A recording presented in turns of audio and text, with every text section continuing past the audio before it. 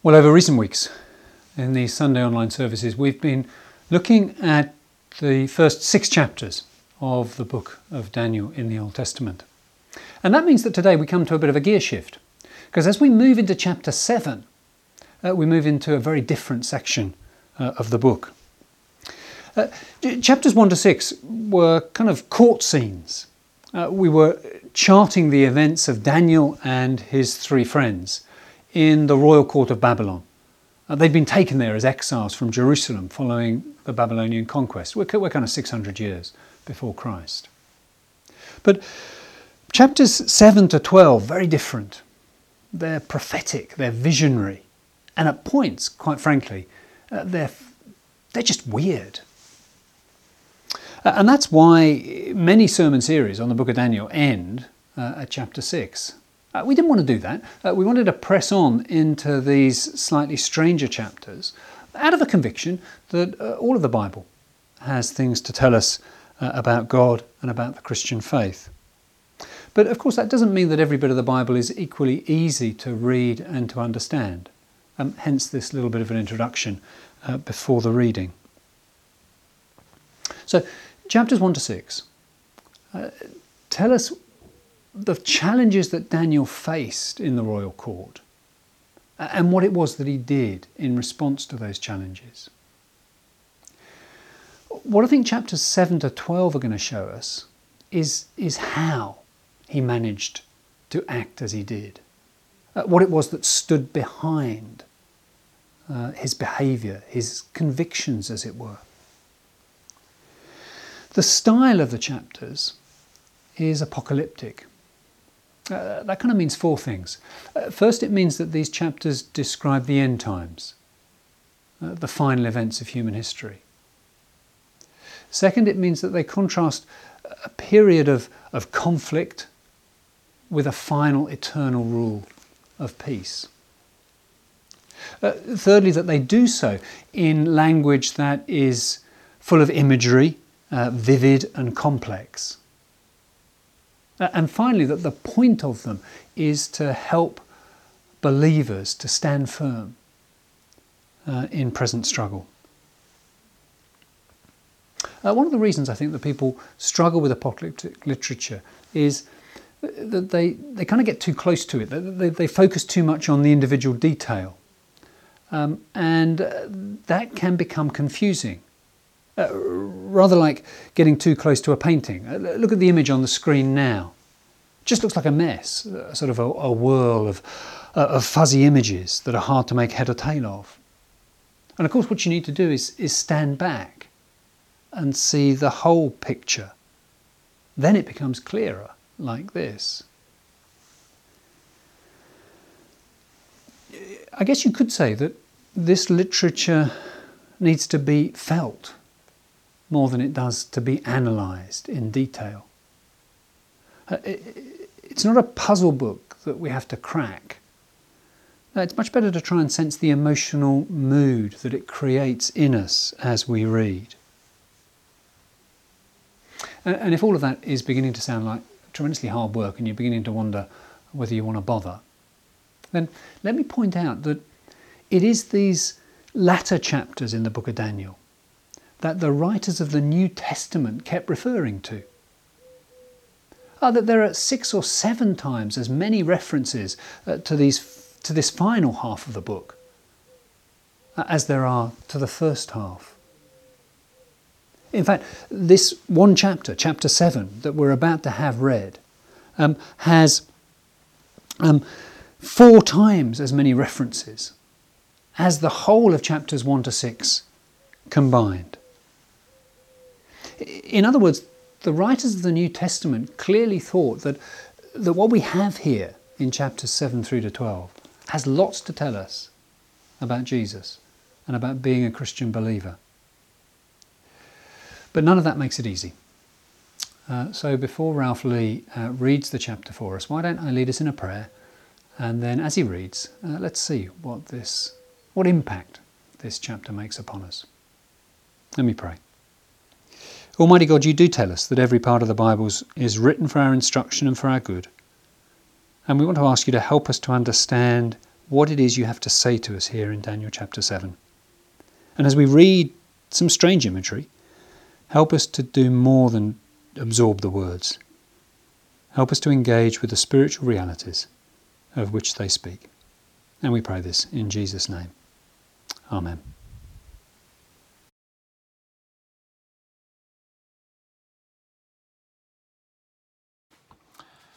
In the first year of King Belshazzar, king of Babylon, Daniel had a dream, and visions passed through his mind as he was lying on his bed.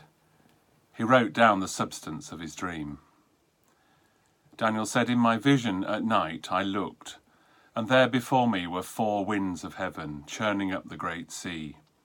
4 great beasts, each different from the others, came up out of the sea. The first was like a lion, and it had the wings of an eagle. I watched until its wings were torn off, and it was lifted from the ground, so that it stood on 2 feet like a man, and the heart of a man was given to it. And there before me was a second beast, which looked like a bear. It was raised up on one of its sides, and it had 3 ribs in its mouth between its teeth. I was told, 'Get up and eat your fill of flesh.'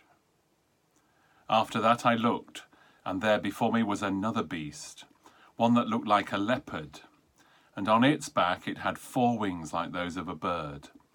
This beast had 4 heads, and it was given authority to rule. After that in my vision at night I looked, and there before me was a 4th beast, terrifying and frightening and very powerful. It had large iron teeth.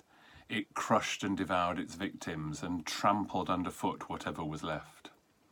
It was different from all the former beasts, and it had 10 horns. While I was thinking about the horns, there before me was another horn, a little one, which came up among them, and 3 of the first horns were uprooted before it. This horn had eyes like the eyes of a man, and a mouth that spoke boastfully. As I looked, thrones were set in place, and the Ancient of Days took his seat. His clothing was as white as snow. The hair of his head was white like wool. His throne was flaming with fire, and its wheels were all ablaze. A river of fire was flowing, coming out from before him. Thousands upon thousands attended him. 10,000 times 10,000 stood before him. The court was seated, and the books were opened. Then I continued to watch because of the boastful words the horn was speaking. I kept looking until the beast was slain and its body destroyed and thrown into the blazing fire. The other beasts had been stripped of their authority, but were allowed to live for a period of time. In my vision at night I looked, and there before me was one like a son of man, coming with the clouds of heaven. He approached the Ancient of Days and was led into his presence. He was given authority, glory, and sovereign power. All peoples, nations, and men of every language worshipped him. His dominion is an everlasting dominion that will not pass away, and his kingdom is one that will never be destroyed. I, Daniel, was troubled in my spirit, and the visions that passed through my mind disturbed me. I approached one of those standing there and asked him the true meaning of all this. So he told me and gave me the interpretation of these things.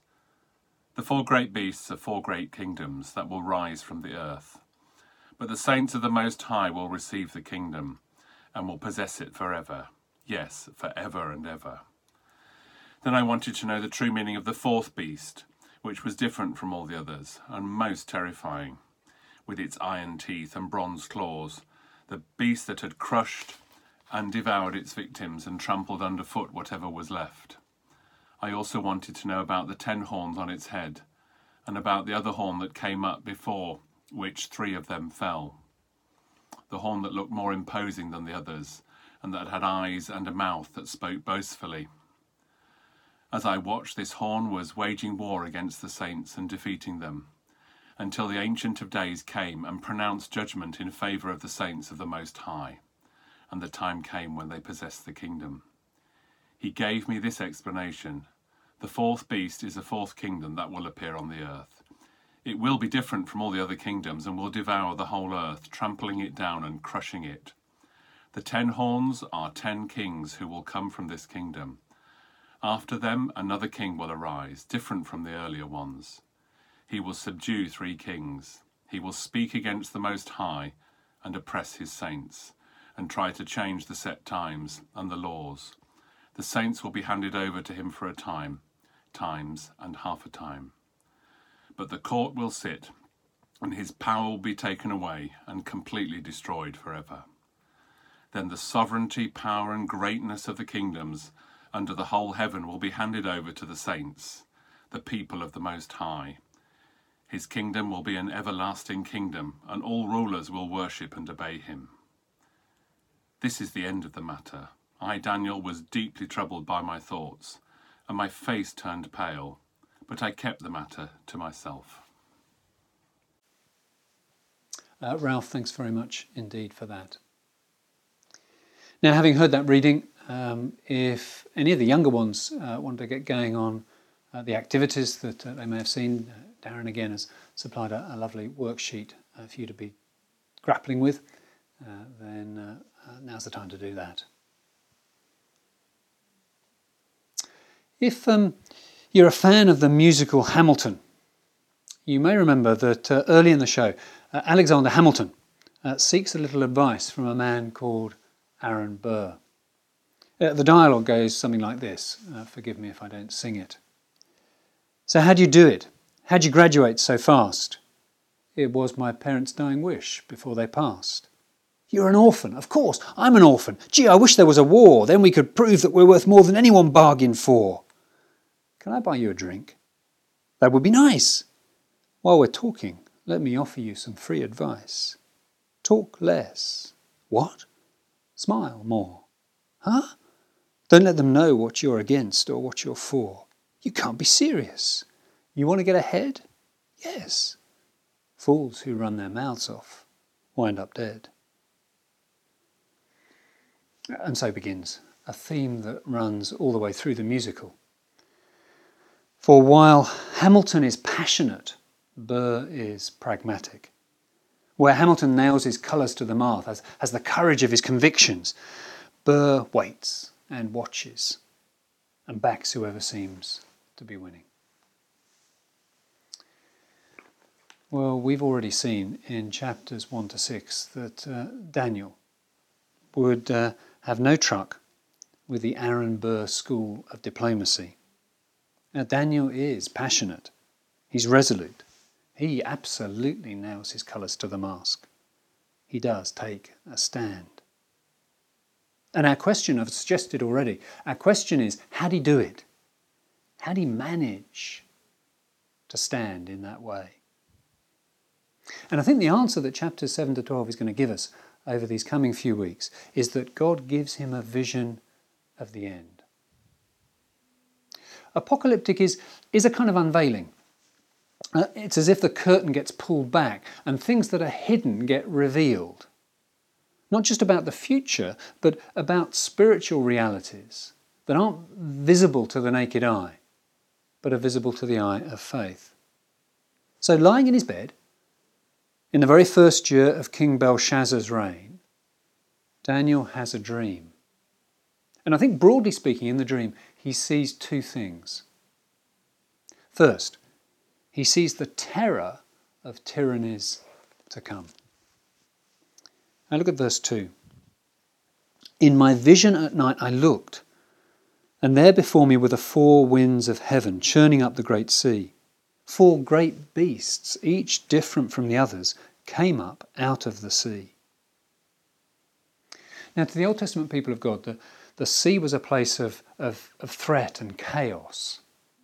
So it's no surprise that it is out of the sea that these 4 beasts emerge. The first like a lion with the wings of an eagle, mighty, dangerous. The second like a bear, kind of hunched over on its side, ferocious and ravenous, with the remains of its last victim still visible in its mouth. The third's like a leopard, fast and irresistible. And those 4 heads, meaning that there's no way you can hide from its gaze and its threat. The fourth is so terrible that no comparison can be made to it. Here's a beast that crushes and devours its victims and then tramples underfoot whatever remains. This is no dream. This is a nightmare that you wake from in a sweat with a scream that wakes the rest of the house. But what does it mean? Well, that's exactly the question that Daniel asks in verse 16. And the answer he gets is this. Verse 17, the four great beasts are four kings that will rise from the earth. Or Daniel presses further, wanting to know about the meaning of the fourth beast, which he senses is different from all the rest. Verse 23, the fourth beast is a fourth kingdom that will appear on earth. It will be different from all the other kingdoms and will devour the whole earth, trampling it down and crushing it. Well, what do we do with this? Do we try to identify each of the four beasts and associate them with a particular kingdom? Well, there might be some merit in that. Certainly many would see in the first beast, the lion, a representation of the Babylonians. And you could see how the stripping of the wings might represent the humbling of Nebuchadnezzar that we read about back in chapter 4. Because that was the moment, wasn't it? When, having been humbled in that way, he was then enabled to stand and become not a beast anymore, but now like a man with the mind of a man. We saw that wonderful transformation at that point. And perhaps we could do some of that, and we'll see more of that next week in chapter 8. But I don't think that this vision is a vision to decode and step through four kingdoms and say, well, that's done. I think this is much more like a pattern to absorb, showing us what our world is like and always will be like until the end. Because as history unfolds, tyrannical leaders do emerge over and over again. And many have already come and gone, haven't they? Committing terrible violence, whether in war or in torture. From the Medes and the Persians to the Greeks and the Romans, through Hitler and Stalin, Pol Pot, Idi Amin, the list goes on and on. And not infrequently, God's people were on the receiving end. And I think if the fourth beast being different from the others, if it means anything at all, it means that after a whole sequence of such kingdoms coming and going, one final terrible climactic reign of evil will exist as we move towards the very end times. Here's the world that God shows Daniel. And he shows it to him so that neither Daniel, nor indeed we, should be surprised. Indeed, in a sense, what is surprising is that today we live in the West through a period of relative calm, through a lack of persecution of Christian believers in the West. That's the oddity. Historically, it's persecution that has been the norm. And it still is in so very many parts of the world. Can we see more than this here? Alongside tyrannical leaders, should we see other kinds of beasts as well? What about the beasts that emerge from the depths of our own imaginations? I guess in recent days all sorts of imaginary beasts may have been threatening your sense of well-being, whether that's physical or material or psychological well-being. And you can sense how, just as we might freeze before a four-headed leopard, so we can be cowed into paralysed fear by these imaginary beasts that emerge from within. But Daniel isn't, is he? That's the thing. Daniel isn't cowed into submission. Not at the king's table in chapter 1, despite all of that pressure to conform. Not when faced with the impossible in chapter 2, when he's asked to interpret a dream that he's not even been told the content of. Not when he's forced to break bad news to Nebuchadnezzar in chapter 4, or Belshazzar in chapter 5. And he's not even cowed when he faces the furnace in chapter 6. In all of that, as we've seen, Daniel stands firm. Not bowed by the pressure, not overwhelmed by the threat. And you can't help feeling that you want to know his secret. How does he do this? How does he face these beasts head on? And the secret to his strength is, I think, found in the second part of this vision. So having seen the terror of tyrannies to come, notice now a glimpse of the greatest glory. You know how in horror movies, if you watch horror movies, often you get a kind of a peaceful, ordinary scene of people going about their ordinary lives, when suddenly in the background appears the mad axe murderer. And the people in the front don't seem to notice, but you can see. And horribly you wait for awful events to unfold. Well, in Daniel chapter 7, it's kind of all the other way round.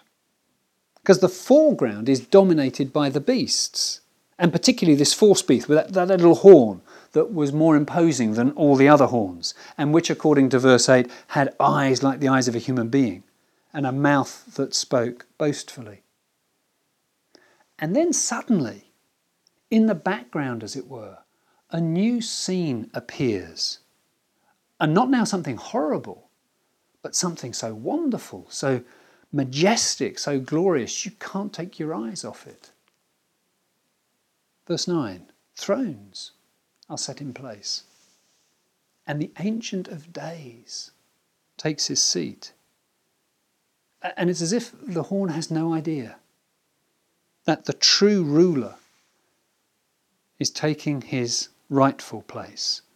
The ruler with clothing as white as snow and hair as white like wool, utterly pure, utterly good. The ruler who has a throne flaming with fire, wheels all ablaze, and from whom a river of fire flows out. And thousands upon thousands attend him. 10,000 times 10,000s stand before him. And once the court is seated, the books, we're told, are opened. The moment comes. The King of all the earth has taken his seat because the Creator is ready to pass judgment on his creation. It is a scene of the final judgment. And the little horn that had been so boastful and so violent and so threatening isn't just silenced but thrown down. The beast slain, evil defeated, and thrown into the blazing fire.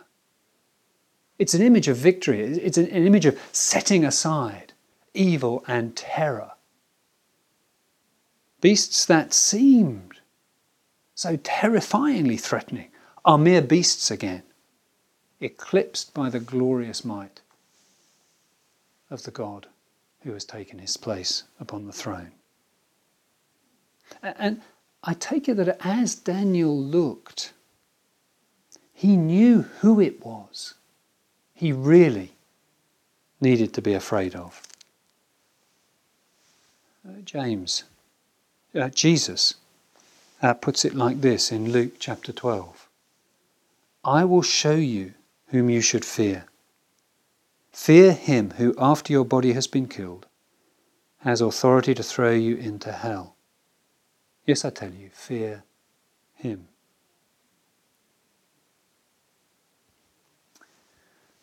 Who do we really think God is?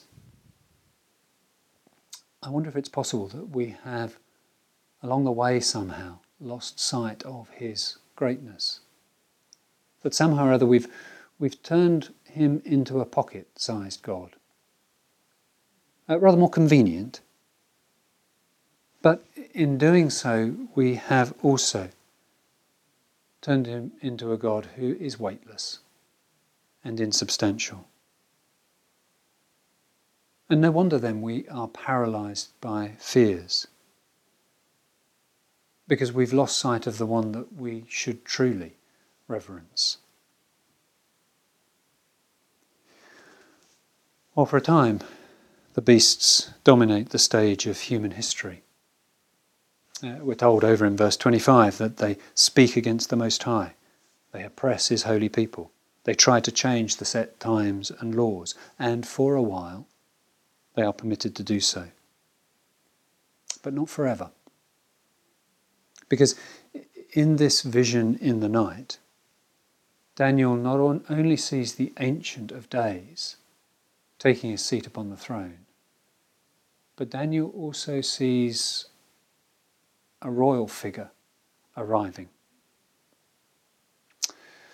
But hold that for a moment. We will look at him in just a second after we've sung. Sing a song that you may have sung before. Strength will rise as we wait upon the Lord.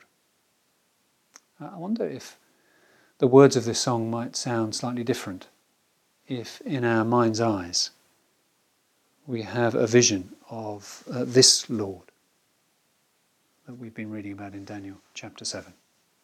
Let's stand with the music to sing.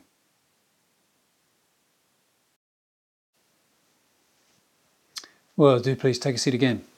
How you doing? You're holding in there? Managing to keep a grasp on the big picture, not getting lost in the detail. What we're seeing is terrible evil, terrible violence, terrible rulers strutting their time on the world stage, each worse than the one before. On and on it goes. Until finally, it doesn't last. There is an end. And at the end, we see the King. Do you remember that I said that of all the chapters in the book of Daniel, the one that the New Testament writers quote most is this one, chapter 7. And we are about to see why. It's there, verse 13. Let me read. In my vision at night I looked, and there before me was one like a son of man, coming with the clouds of heaven. He approached the Ancient of Days and was led into his presence. He was given authority, glory, and sovereign power. All nations and peoples of every language worshipped him. His dominion is an everlasting dominion that will not pass away, and his kingdom is one that will never be destroyed. Did you see the combination that exists here? On the one hand, we're told that this figure is one like a son of man. And what that means is like a human being, like a person. But on the other hand, we're told that he comes on the clouds of heaven. And that's something only God does. 70 times in the Old Testament, that clouds are associated with the presence or the arrival of God. So he's both fully man and fully God, and worshipped by every nation. It's not hard to see, is it? Why the writers of the New Testament saw in these words an anticipation, a prefiguring of Jesus Christ. But it wasn't just them that did it. No, somebody else had borrowed these words. Jesus Christ himself claimed this picture. You remember in his trial before the high priest, and the high priest charged him under oath, saying, "Tell us if you're the Messiah, the Son of God." And Jesus replies, "You have said it so. But I say to you, all of you, from now on you will see the Son of Man sitting at the right hand of the Mighty One and coming on the clouds of heaven." I haven't got a complicated bottom line from this chapter for us today. Because I simply want to ask us, do we believe this? Do we believe that the Jesus who submitted himself to that trial, submitted himself to the cross, do we believe that that same Jesus will return on the clouds in glory to judge? Because that is very clearly what he claimed. That was Jesus' point in using as his preferred title throughout his life, the Son of Man. And then finally to use these words from Daniel chapter 7 in his trial before the high priest. He intended us to understand that this climactic victory over evil, this final ushering in of a reign of peace, where God is in his proper place on the throne, that it concerns him, that it will be brought in when he returns in glory. And the question is, do we believe him? At the end of the musical Hamilton, Aaron Burr is a tragic figure. His refusal to take a stand on anything leaves him marginalised and finally foolish. And when you or I shrink the Christian faith down till it becomes really nothing much more than a bit of personal comfort for us in our daily struggles, well then we too have somehow made this Christian message too small, too insignificant, too insubstantial, to the point that it won't even manage to be that personal comfort for us, not really. No, it needs to be big. The Christian faith needs to concern the return of Christ in glory. It needs to concern the judgment of the world. It needs to concern Christ taking his proper place as ruler and king for eternity, in a way that means every knee from every nation is bowed before him. Because if it isn't that, then it really isn't anything at all. And I want to ask, if you're new to the Christian faith, isn't this what you're seeking? Aren't you seeking a God who is big enough to make sense of your life and of our world? And if you're pressing on in the Christian faith, isn't this precisely what you need to remember? Because this is how Daniel did it. This is the way that Daniel took his stand. Not by waiting to see which way the wind was blowing, not by trying to ride two horses at once, not being partly in and partly out, but by being fully and utterly persuaded that this vision of the end, this vision of the final and glorious reign of God, this vision that he saw in the night, that it was utterly and completely true. And if you and I are going to be relieved from the terrors that surround us, from the awful realities of the world in which we live, if we're going to be able to face those with courage, then we need a similar conviction. It won't do to partly believe this, or to believe a shrunk down version of it. It needs to be a faith in Christ as he presented himself to us, as the one who would return on the clouds in glory. Let me lead us in a prayer. Father God, we thank you for these words that present before us the sure and certain rule that Christ will usher in as he returns in glory. I thank you that he pointed us to this with his very own words. Please, would you help us to so believe and so commit ourselves to this spiritual reality that we would have courage to stand to your honour and praise. And we ask it in Christ's name. Amen.